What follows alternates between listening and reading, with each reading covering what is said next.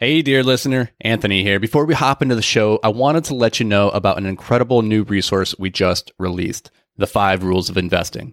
Dan and I are huge advocates of modeling the behaviors of the people who have done what you hope to do. And who better to model when it comes to investing than legendary investors like Warren Buffett, Howard Marks, and Ray Dalio?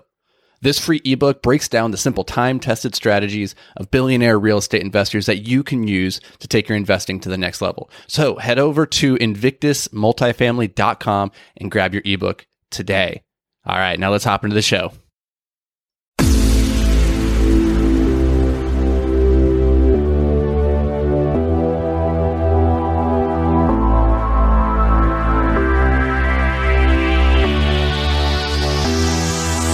And welcome to Multifamily Investing Made Simple, the podcast that's all about taking the complexity out of real estate investing so that you can take action today.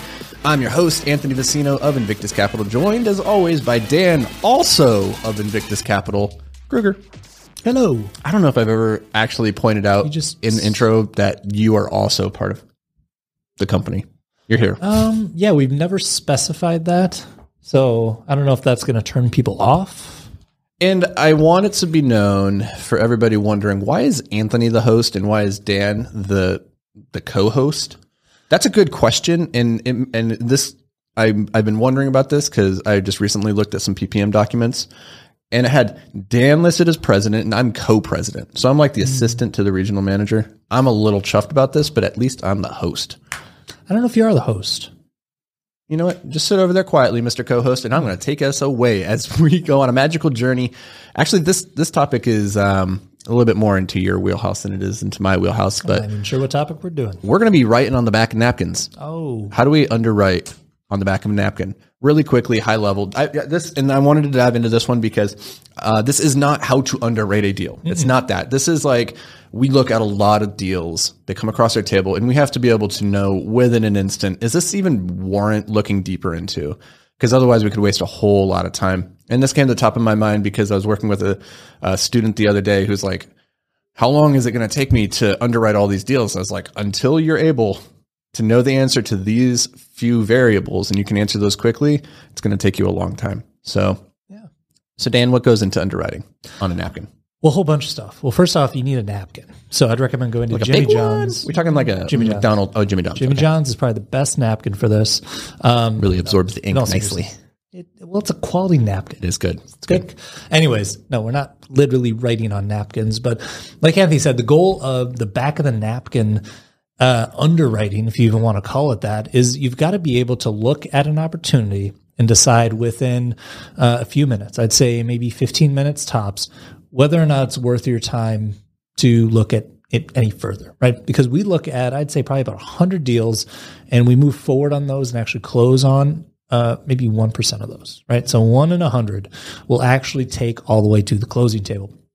And out of those 100, we might only get really serious about 15 to 20. So that means the majority of things that come across your desk are probably not even going to be worth your time to look at. And you've got to be able to, shove those aside and move on to the next thing. Otherwise, you're going to be sitting there spinning your wheels on something that isn't even really a great deal. So the point of this is basically to determine whether or not this is worth more than 15 minutes of your time. So there's a few things you want to look at. One of the most important things, at least for us, since we're in the value add business model, is we want to find an opportunity where we can add value. And typically that's done by improving units, improving operations, reducing operating expenses, but mainly it's by improving the quality of the living experience of the resident. So upgrading the unit. All right. And so a really good thing to look for right off the bat, if you're into the value add type of thing like we are, is you want to see the rents that are in place below what the market rents are for all the comparable properties. That's something that you can determine relatively quickly, and I'd say that's one of the most important things for us is we want to see a delta. What are they getting for rents right now, and what is the rest of the market getting? That's a really great place to start. Let's pause there because this is critical. This is like the first thing is looking at rents. Are they already getting top of the market rents? If so, you're probably not going to have any opportunity to add value. There's maybe maybe you're going to just put some equity into the deal and just park it there and you want the tax benefits, but the deal is probably not going to be a grand slam if the rents are already at market. So that's for us the first thing. Where do we go to actually find what market rents are? If you're not familiar with your market, and this is like step one to becoming a really proficient operator, is knowing your market in and out. Like, what do Class C, B, A assets rent for in this neighborhood versus this neighborhood on this street versus that street? And that's going to come with time and with a lot of reps. But in the beginning, what you can do is go and look at, say, Craigslist or apartments.com and start pulling up and seeing what's currently being offered in the marketplace that's comparable, and say, well, that's about what market is. Get a bunch of data points, put those together and say, that's market rent. And then say, where does this property fall compared to those properties on a price per square foot basis, on a aggregate rent basis, and say, is there room to move? That's step one. What's next? Yeah, and I think that's an important one. I think it's important to point out as well, Anthony named off a couple spots that you can look, and we've got the luxury of having been operating in this market for a long time, so we don't need to do a really in-depth analysis on the rental market for this back of the napkin piece. But if you're not at that stage and you do need to actually do a rent analysis, I always recommend people get their data from a few different places. So Anthony mentioned, public listings, Craigslist, apartments.com. That's great. That tells you what they're marketing at. Doesn't necessarily tell you what they're actually getting. So another place that you can go is CoStar, which is basically the MLS type of thing for commercial properties and apartment buildings. You might not have access to it yourself, costs a little bit of money, but a broker can definitely run a report for you from there, which is going to give you more insight into what the actual rents are that certain buildings are actually achieving. Another one that's kind of free, or you pay a little bit, is it's either pronounced Rentometer or Rentometer. Rentometer. I don't know what it is. I can spell it. I don't know how to pronounce it with confidence, but it's a site where you can actually get some pretty good free data. And if you want to give them a little bit of money, I think it's about $100 a year. You can actually get some pretty comprehensive data. So I look at CoStar, I look at Rentometer, I look at the public listings, and then and then we've got our database of portfolios properties that we actually own, which is probably the most trustworthy data. That's the most valuable data point for us, is once you get to that portfolio size of being able to say, well, right across the street, we have a building that's exactly like this, and this is what it's getting. Cool. That's a solid data point. The key is you're pulling them from multiple sources so that you can get a really good idea, because none of them are 100% accurate, but if you get a bunch of different data sources, put them together, then you've got a pretty good idea of what those averages are. Mm-hmm. All right, next up, and when we're doing the back of the napkin, it goes without saying, like, we're looking at the rents, we're looking at the expenses and the purchase price. Those are like the three things for me that I look at initially, but this is all presumed that the asset is within a certain age, a vintage, a certain size, in a certain neighborhood. Like, these are the things that I'm looking for. Is like, some neighborhoods are just a no-go immediately. Don't even have to bust out my napkin. I know those neighborhoods. I don't want to go play in that. It could be a building that's like built in 1892, and I'm like, I don't mind old buildings, but I don't really want to go take on that type of a headache in this area, right? So you got to understand the vintage and the inventory that you're dealing with. But beyond that, as we're looking at what makes that deal specifically potentially interesting, is rents, expenses, purchase price. Because if you can't get the rents, if there's no room to go upwards because you're already at market, and the expenses are nominal, say like you're running it at a 50% expense ratio and the numbers are coming out okay, then the only other place to get the value is just to buy it below market at a really good purchase price.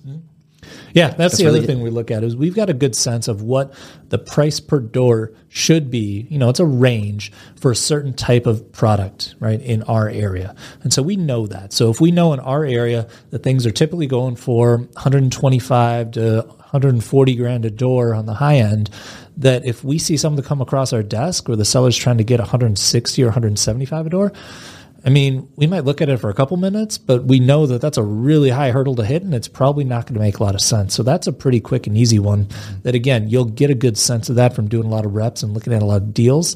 But the purchase price is another really good indicator to look at right at the get-go. You don't always get a purchase price, though, so sometimes that one's not that easy. That one can't. Yeah, that one's hard. You can sometimes get a whisper price from the broker. They'll give you some kind of guidance. But honestly, that's probably the most important one to me, is a price per unit. If I know that number of what they're looking to get, and I know the neighborhood that it is and the age and class of the building, I can tell you fairly closely if there's some potential there.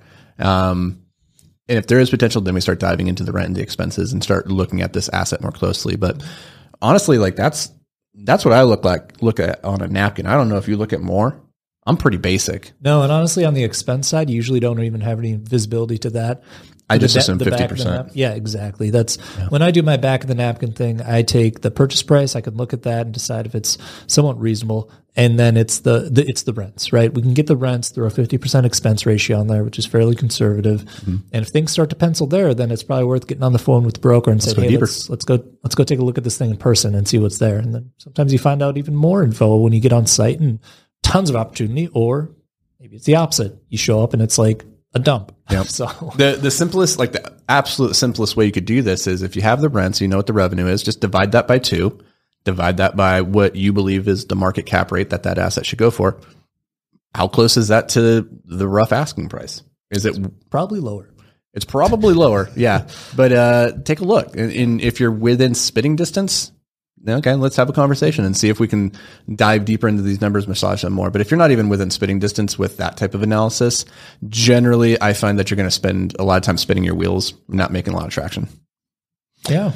All right. So there you go. Your napkin's full. Hopefully you enjoyed your Jimmy John sandwich and this quick bite, this tasty little tidbit. If you did, share it with a friend. Yeah, sharing is caring. I know it's COVID times, but it's a sub. You're eating a sub, a tasty podcasting sub. You can let them eat the other end of it and meet in the middle like Lady and the Tramp on a piece of spaghetti. Sounds messy. What I'm really trying to say, if that metaphor was very unclear, which I think it was. I'm really confused. Okay, is go leave a review and share this episode with a friend that you think might get some value out of it. I did not know that's what your ask was, but now I do. Also, if you have a sandwich really that you want to share with us, we will eat it. So bring it on over. All right, guys. So that's going to do it for us. We appreciate you taking some time out of your day to join us. We will see you in the next episode.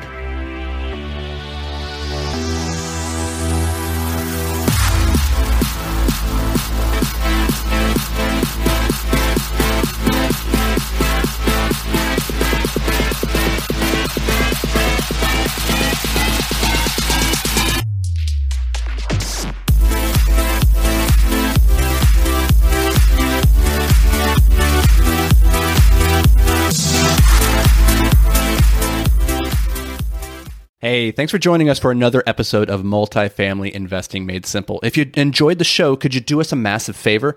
Head over to iTunes and leave a 5-star rating and review. Your feedback, it means the world to us as it helps us grow and spread the word about multifamily investing. And don't forget, sharing is caring. So fire this episode over to any friends or family who you think could benefit from learning all about multifamily investing. Thanks, guys. We appreciate every single one of you, and we'll see you on the next show.